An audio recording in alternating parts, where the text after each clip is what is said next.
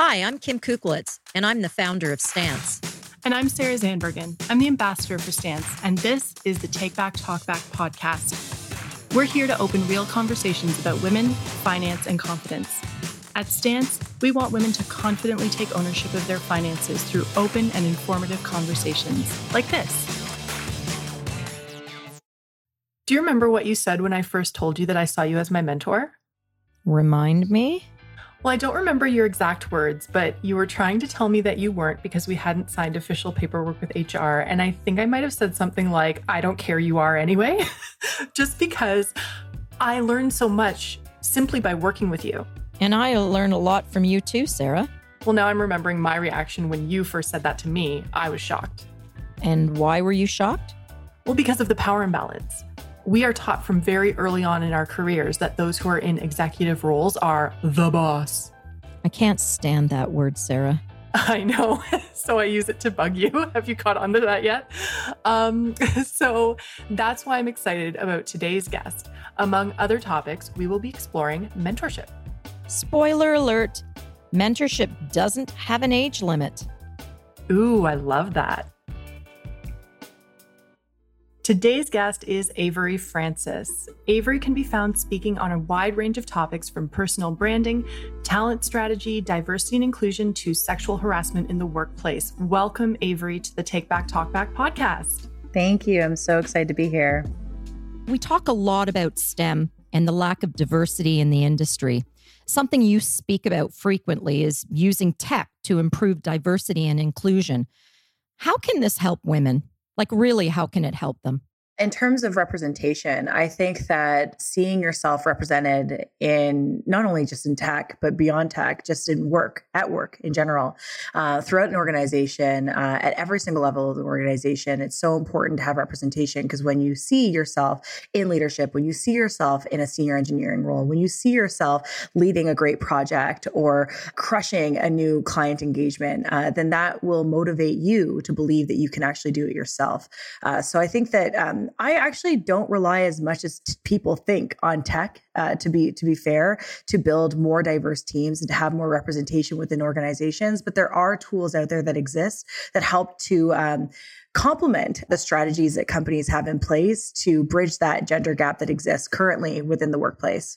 That makes a lot of sense. And, Sarah and I are both believers that, in order to gain confidence in something, you actually have to do it. You've got to be uncomfortable. And sometimes it is uncomfortable for women, to go forward with something because they just don't have the confidence. So when we get better being comfortable, being uncomfortable, then we surprise ourselves in what we can actually do and how that makes us feel all around. So I couldn't agree with you more.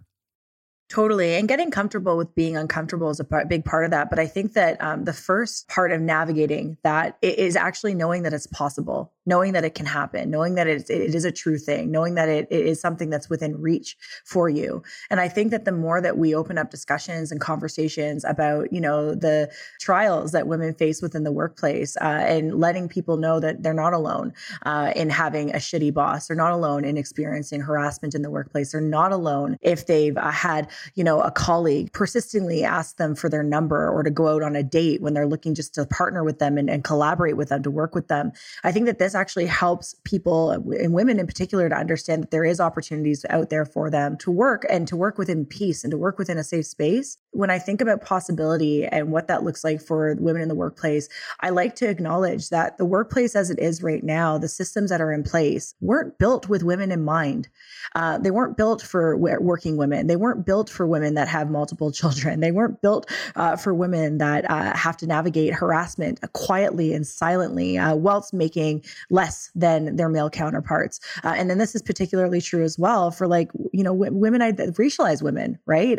They're showing up at work every day, oftentimes being the primary breadwinner, oftentimes making less than their male counterparts, oftentimes making less than their white women identified counterparts. And then beyond that, they're holding now the burden of pushing diversity, equity, inclusion initiatives at work. I just wanted to go back to one thing that you said, and to me is one of the most important words, is the safe space. So Stance is actually built on having a safe place to be able to teach and nurture women that need help, no matter what situation they're in. So I find that very important, whether it's in physical space, at a workplace, or even when you're trying to learn something new for the first time and you want to do it on your own because you feel safe. That's kind of why Stance is so digital, is that we want to be able to give them all the information and give them a platform where they can do it at their own pace and their own speed and their own skill set to learn. And Avery, thank you for what you just said. And it really reminded me of yesterday, I saw a live video from one of our colleagues and friends, Jam Gamble, who's also a guest on another episode of this podcast, which we're really excited about.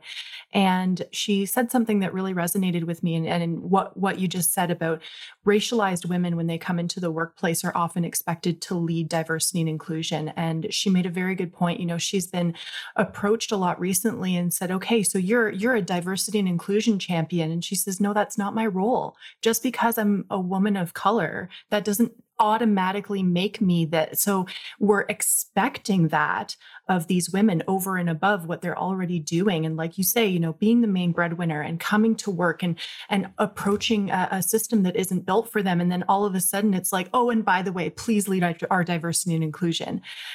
And it's such a heavy expectation that, you know, I think subconsciously, you know, we've just, I think the bottom line is, and I say this as someone with privilege and I recognize that, we have a lot of learning to do.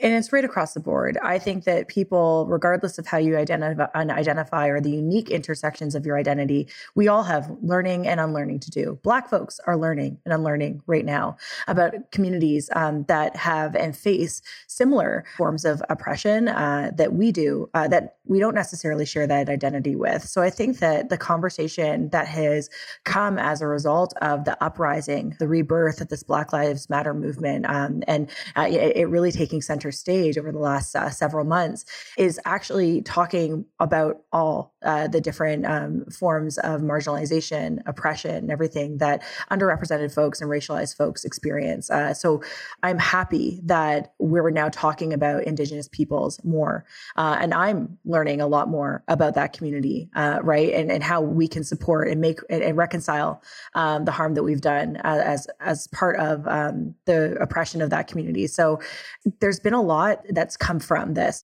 I actually watched Jam Gamble's live, and I thought it was interesting because it made me think a lot about what activism is. Activism, 60 years ago was a lot different. Activism was marching. Activism was, boarding up signs and collectively coming together. And now we have the support of, and sometimes the demise of, social media. That's also a big part of what activism looks like. You can be an activist and not necessarily be out going to marches. You can show activism through where you spend your money, who you support, who you're an ally to, how you show up as an ally, the learning that you do. So I think that Jam Gamble, although she doesn't necessarily identify as an activist, which is fair, I think she's doing activism in her own way. Lots of love and respect to Jam. We're big fans of Jam. We had a lot of fun with her on our podcast. And this kind of loops back to the whole being comfortable, being uncomfortable. Doing that work is an uncomfortable thing. Learning is uncomfortable. And that, goes to activism as well as financial literacy. Learning is a lifelong process. And Kim and I talk about this all the time. I think that there's a bit of a holdover that's kind of like, okay, well, I'm an adult now. Like, I should be fully formed. I should be done learning. And that's just not the case. It's just not. So that kind of stretches across a whole myriad of topics. The uncomfortable part of learning and growth, from what I've gathered, both through the work that we do at Bloom and just conversations I've been having with friends and family, is that it's not necessarily learning about new things that's uncomfortable. It's learning sometimes when you're wrong about a thing. It's learning that an opinion or a behavior or a way of living that you had at one point wasn't necessarily totally inclusive towards a specific group of people or to an individual person. And what I found is that oftentimes the biggest barrier to really doing this work in a way that's going to be transformative for people is ego. And I think that that's the discomfort, is really checking in with yourself and navigating your own ego, and sometimes reconciling when you're wrong. It's okay to be wrong, right? It's more so about what you do after being wrong, or what you do after maybe doing the wrong thing or saying the wrong thing, that matters most. So taking it back to staffing, I think that it's really important for employers that they look through a talent lens instead of a gender lens. And, again, we've got a lot of work here to do, but I get really excited when I see it. At the bank, we do have hiring managers who have names scrubbed from their resumes when they're reviewing them so that they are truly looking at the person's skills and not inferring gender. So my question is, you talk about writing more inclusive job descriptions. So from an employer standpoint, what can employers do to make sure they're hiring the right people in the right roles? Oh, there's so much there. So number one, this seems pretty obvious, but interview more than one person. You'd be surprised how many companies have made a hiring decision and they've only interviewed one individual. And I think that in how you ensure you're making the right decision is you need to have a framework put in place to help to inform those decisions. You can't just have folks going into an interview process, asking whatever questions come to mind at the time, not asking similar and consistent, standardized questions across the board of every candidate. Because then what happens is, just like any sort of research process, you're not analyzing people from the same lens. You're not analyzing them through the same framework. So what happens is you have this disjointed interview process, a lot of data points and information about a candidate or multiple candidates that aren't necessarily they're not collaborated across the board. And then you don't have those specific data points to make those informed decisions around how someone truly measured up against another individual. Because that's ultimately what it is when you're interviewing and meeting with multiple people, assessing them against each other.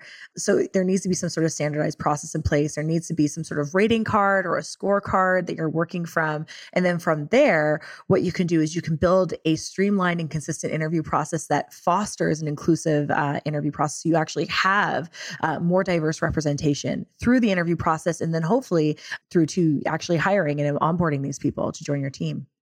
That makes perfect sense. As somebody that has interviewed, I've been with the company almost 30 years. And throughout my 30 years, I've interviewed a number of people. And, with all the changes and what's happening, having, as you say, the right framework or the right process in doing it, the one thing I struggle a bit with is I like to really get to know somebody.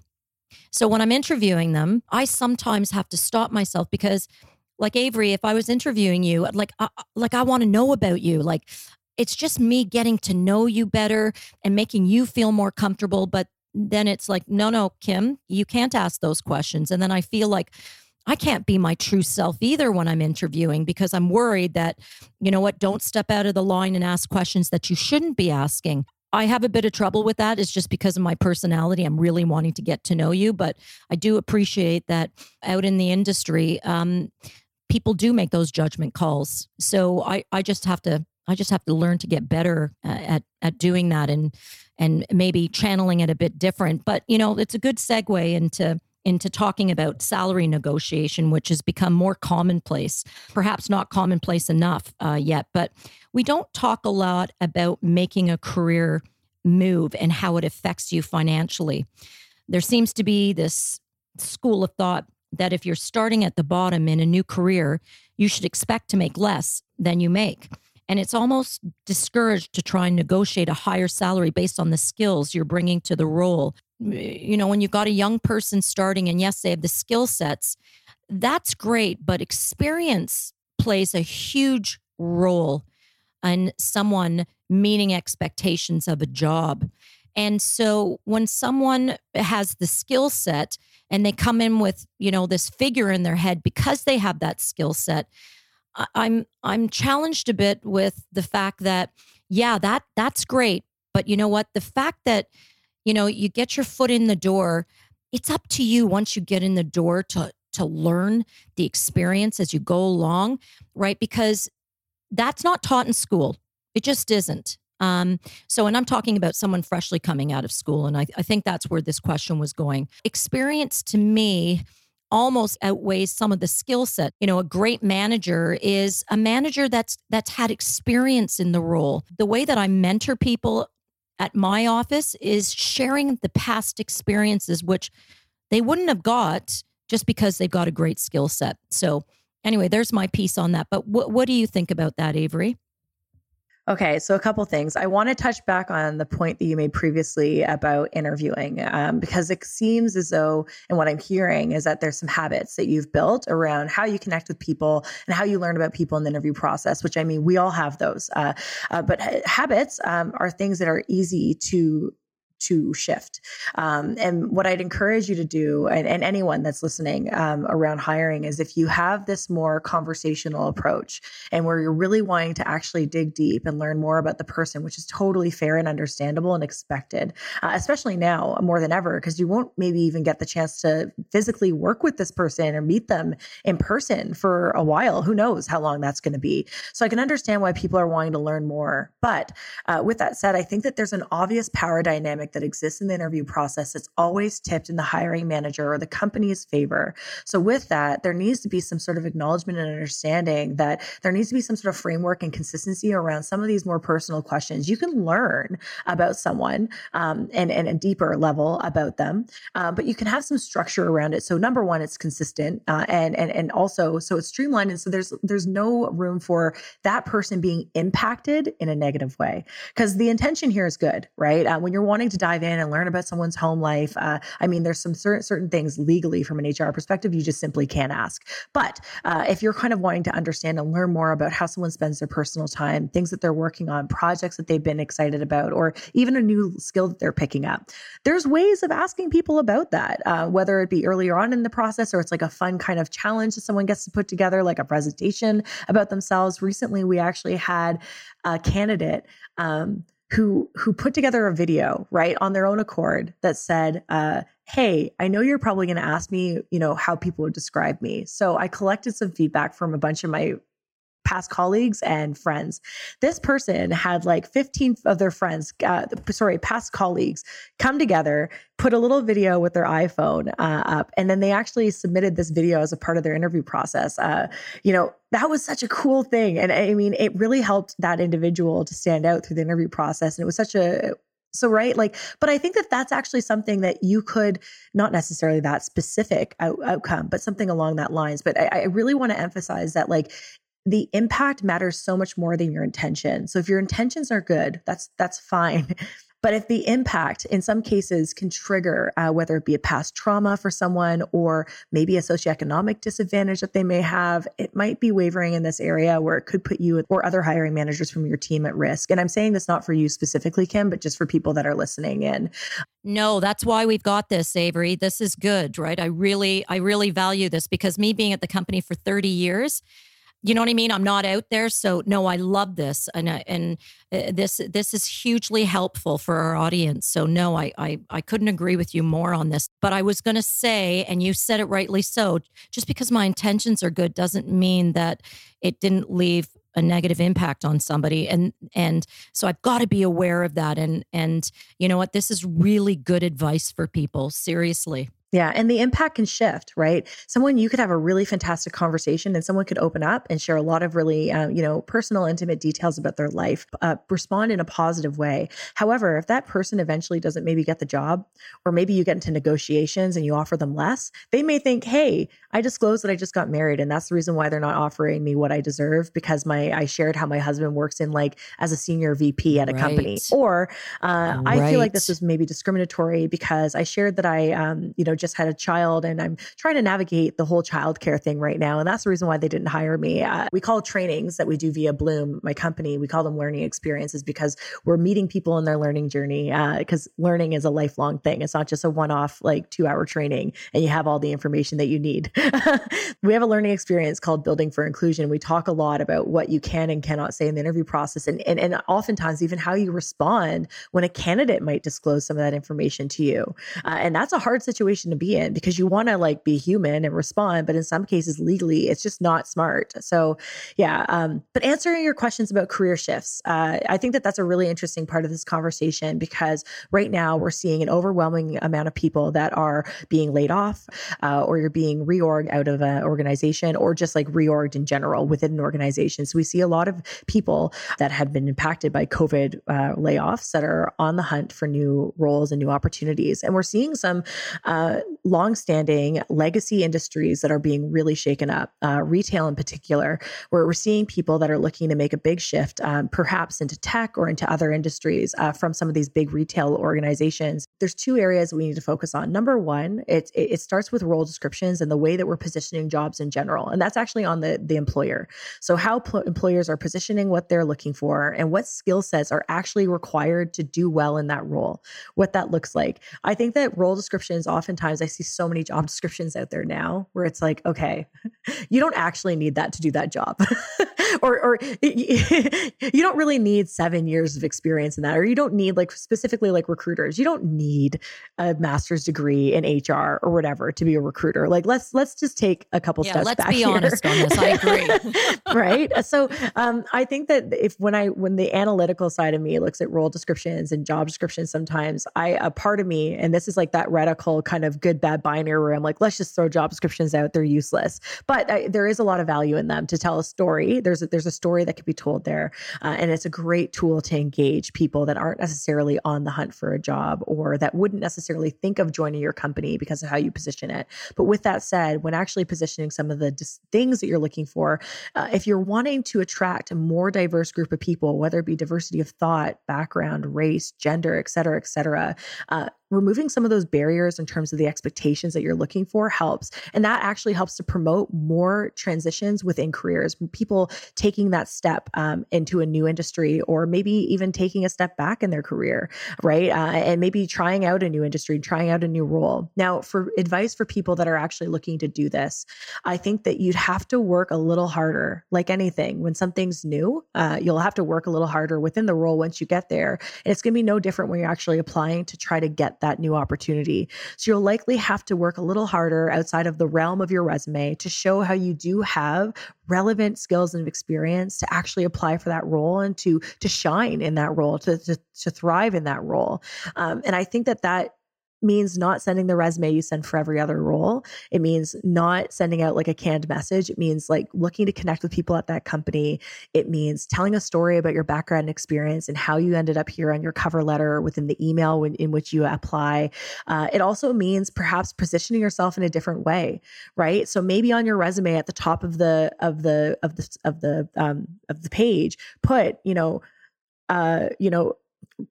marketer now looking to pursue whatever. Or I've seen things that I wouldn't necessarily are totally inclusive because it could be triggering for someone in saying like recovering accountant now looking to move into the world of fintech. You're right. Like there's different ways you can position yourself. Like this is totally like a marketing creative type thing. But I think that actually helps for you to highlight your skills in a unique and interesting way, mainly because one, applicant tracking systems are stacked up against you because they use really, really terrible artificial intelligence that will not completely make you invisible once you've applied for the role. And the second thing is that oftentimes hiring managers spend about 6 seconds looking at your resume. So they look at things like your name, your title, how long you were at a company, and some of the brands or like company names that you've worked with. That's as far as they go. So if you don't have all the things that they're looking for in their mind, and this is, again, that's where we talk about the company side, really getting to the core of what you're looking for, then you're going to be dismissed very early on before you even get a chance to interview for the role. So you have to do everything you can to market yourself to that company and to that role.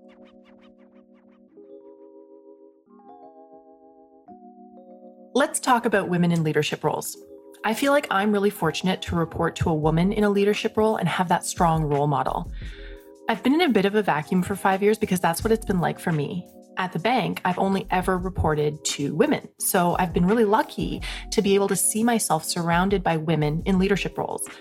Unfortunately, that's not the standard, especially in the financial industry. When you started out, I imagined that there were a lot of men at the top, so I'm wondering if that ever discouraged you. You're right. There was a number of men at the top, and frankly, there still are. Did it discourage me? No, but it made me work harder, and it put me in a position that I wish I didn't have to be in. I had to prove myself, Sarah. I think all of us, regardless of gender, need to prove ourselves by meeting expectations. Unfortunately, if you put me next to a man doing a similar job, I have to try so much harder than he does, and it seems a bit unfair. That said, this kind of thinking starts at the top. I'm very fortunate our CEO doesn't see staff through a gender lens. He looks at everyone through a talent lens. That opens up opportunities. And I've been given opportunities, but I've also lost some. But I will be clear, it was not because of my gender. It was because there was someone else who was more suited to the position. I could easily say this was taken away from me, but it's really important to think about why. What are the circumstances? Instead of seeing it as a negative, I saw the woman who gave the opportunity to me to be a mentor and a teacher. And that taught me things I wouldn't have known otherwise. I'm curious, Sarah, what motivated you to grow in your career? Something that's been really helpful to me is to see that what I'm looking for is within reach, like Avery was saying.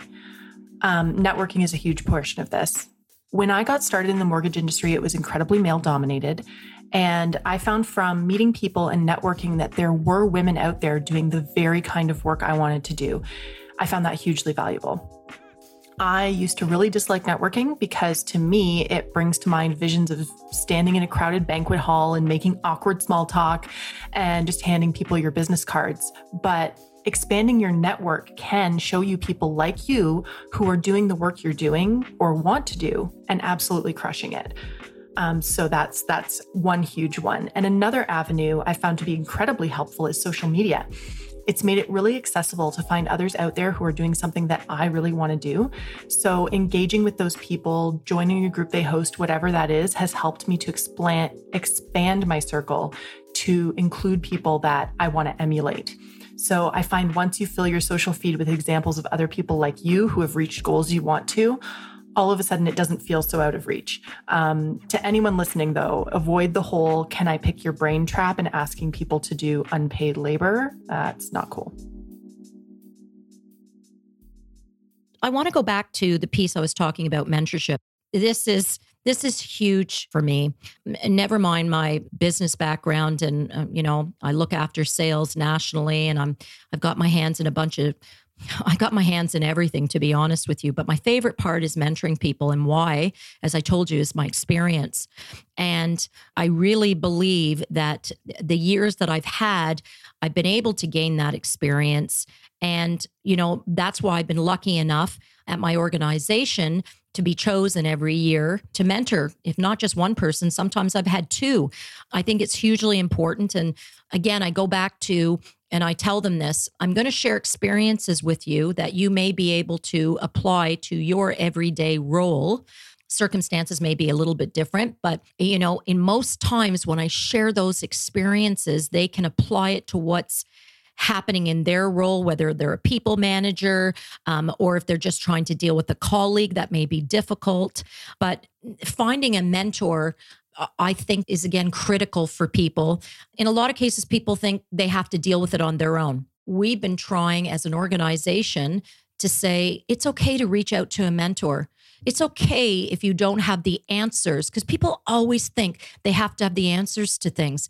And listen, I'm over 50, and the people that I mentor are obviously much younger than me. But I can tell you, Avery, through my mentoring process, I learn a lot from them as well. What do you think about somebody finding a mentor to help them, and not for them to see it as, oh, I can't do this. A mentor is not a good thing for me, because then it shows that I don't really know how to do my role. What's your thoughts on that? I think that anything that fuels your growth is a good thing to do. And I think that mentorship can come in many different forms. I think that if you have a specific individual that you see doing a thing that you want to do, and this, regardless of their age or how long they've been working, there's something that you feel like you could learn from them. I think that it's fantastic to connect to that person and to gain insight from them. I personally don't actually have a formal mentorship relationship or coaching relationship with anyone, but I learn a lot from people that I consider distant mentors. I read a lot of books, and I follow a lot of folks that are doing very cool things, and I learn from them and through the conversations I have with them, or just from the moves that I see them making in the industry, or the content that they share, or the blogs that they post. And then also from books. I feel like I have mentors in all sorts of different people, living and dead, that teach me new ways of approaching things. I think that no one knows it all. And I think that as we're in this transformative and ever evolving space, regardless of what industry you're in, I think that there's a lot of evolution that's been happening. Even just this shift to working to being remote. That's a big shift for a lot of people, and this is new for all of us, right? During a pandemic, I mean, so I think that.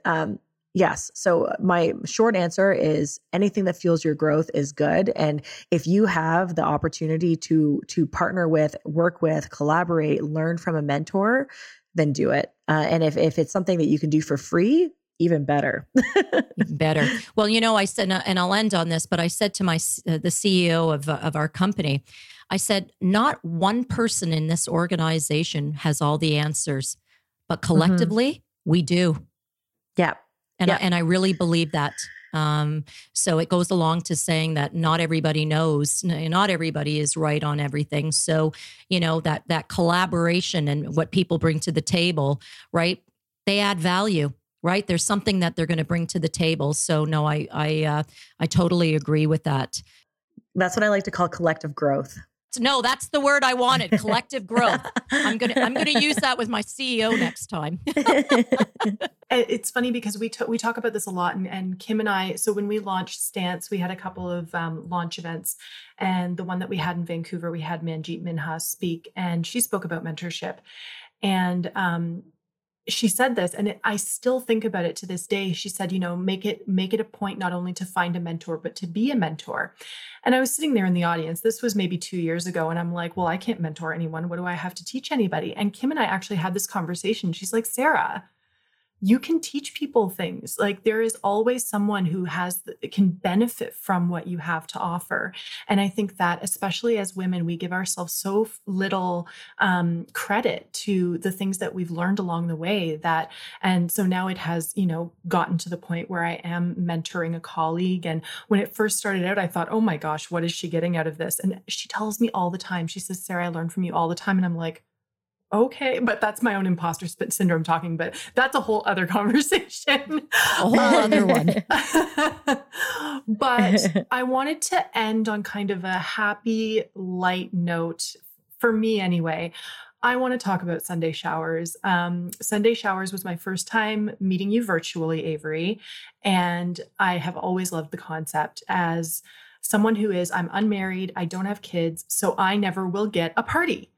And, all the people I went to school with got their engagement parties, they had their weddings, they had their baby showers. So I don't get to have a party. So Sunday Showers really spoke to me. Was that really kind of where it came from, or what sparked that for you? Yeah. So my sister got married the summer that I launched Sunday Showers. And I think I was having a bit of a crisis because I had all these big milestones that had happened for me over that year, and there was crickets. And they were really important milestones for me as well. Things that I wanted to celebrate, things that I wanted to just soak in that moment. And I didn't do it because I thought it might be narcissistic or really tacky or just a bit silly to celebrate. And I wish I did celebrate more now looking back. But at the time, my response to that was like, okay, women need to celebrate their big professional milestones, women and non-binary folks, and we need to do more of that. So Sunday Showers is meant to be, a place, it's a business shower where women can collectively come together and celebrate their big wins, celebrate their professional accomplishments. And this isn't just women that are unmarried that don't have kids.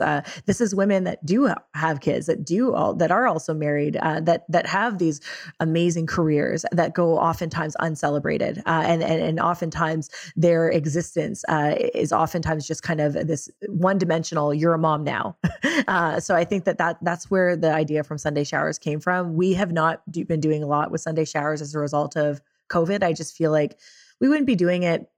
It's just not the same, not getting together. And I also think that it's been a really tough year. I know that there's lots of things that people have to celebrate, but at the same time, out of respect to folks that aren't celebrating that much right now. It's been something I've been really mindful of, and conscious of. But just a tidbit, I haven't come out and said this, but I'm actually looking to connect with someone that may be a co-founder on Sunday Showers. So this is my first time talking about that. I didn't know we were going to talk about Sunday Showers today, but if you're listening in and you want to join as a partner with me on Sunday Showers, I have a lot of really big ideas for it. I just need someone to help because I have a whole other business that requires a lot of my attention. So hit me up. Ooh, you could be out there, co-founder of Sunday Showers. And yeah, I know people who have attended. I unfortunately still have not, but I hope to in the future when it happens, because it's really a special thing. It's really, really a special thing. And thank you for creating it. So Avery, where can our listeners find you online? You can find me at Avery Francis, Avery Francis, Francis, on Instagram and Twitter, or you can email me. And the best way to get in contact is actually via my company's website. It's buildwithbloom.com, BUILDWITHBLOOM.com. Amazing. Thank you so much, Avery, for joining us today. It's been a treat. Yeah, Avery, thank you so much. Awesome. Thank you. When you're hiring and you have an applicant who maybe checks 75% of the boxes, say, but you have that chemistry and you know they'll be a good fit, you know they'll add something to the org, are you ever hesitant because maybe they don't check the other, 25% of the boxes?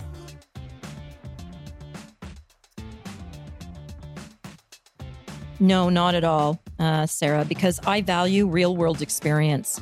Something I've learned over the years is that someone can look great on paper, but that doesn't always translate to being able to actually do the job. I think real-world experience needs to be valued more. There are things you just can't learn from a textbook. Absolutely. And I think this is also why internships are really key. And I'm so happy when I see the internship program at the bank. To your point, a degree only says so much. Hands-on experience is also worth a lot. However, as many of us know, it's also a huge catch-22. You can't get a job without the experience, but you can't get the experience without the job. So this is another reason why I think networking is so important. I want to circle back to something we talked about in the intro. If there's one thing that I've heard you say many times over the past 5 years, it's these 4 words. I'm not your boss. Let's talk about that. The word boss, in my opinion, is so antiquated. We're in a world of collaboration. Sure, there are things that need to be done independently, but if a business is going to grow, we need that collaboration. That's at least my opinion. Yeah, and it's like you said to our CEO, no one person has the answers, but together we do. To me, that's the definition of collaboration. Exactly, Sarah. Years ago, bosses were there to tell you what to do, and you wouldn't dream of challenging them. I think we're moving on from that. I think we absolutely are, and I see it more and more in our org. You've literally said to me before, Sarah, don't just tell me what you think I want to hear. Yes, because we all have ideas. Are they always the right ideas? No. But who decided the person at the top is the one to have all the answers? If that were true, teams wouldn't exist. We live in such a fast-paced world, and things are changing all the time. We're not going to make any progress by resting on our laurels. We need different perspectives to move forward. Thank you for listening to the Take Back, Talk Back podcast, the podcast where we open real conversations about women, finance, and confidence. At Stance, we want women to confidently take ownership of their finances through open and informative conversations, just like this one. You know what we don't talk about enough? The sneaky ways we lose money. Everyone is always so quick to blame coffee, and I have to say I'm sick of coffee getting such a bad reputation. I love coffee. I live on coffee. Please don't come for my coffee. There's something worse. Account fees. So many of us pay up to $20 a month just to have our money in the bank. I have a word that could describe this, but I work for a bank, so maybe I'll just say it's poppycock. There is an alternative. EQ Bank doesn't charge monthly fees, transaction fees, Interac e-transfer fees. There's no minimum balance, and you earn a high interest rate on every dollar. Skip the bank fees and have your coffee. The Take Back Talk Back podcast is brought to you by EQ Bank, Money Well Banked. The views and opinions expressed in this podcast are those of the guests and do not necessarily reflect those of Equitable Bank. Any information provided is for information purposes only, and Equitable Bank makes no representations as to the validity, accuracy, or completeness or suitability of any content. You should seek the advice of a qualified professional or undertake your own research before making financial decisions. This podcast is produced by the phenomenal team at Quill. Thanks for listening. If you liked this episode, make sure to rate and review us on Apple Podcasts and follow us on Spotify.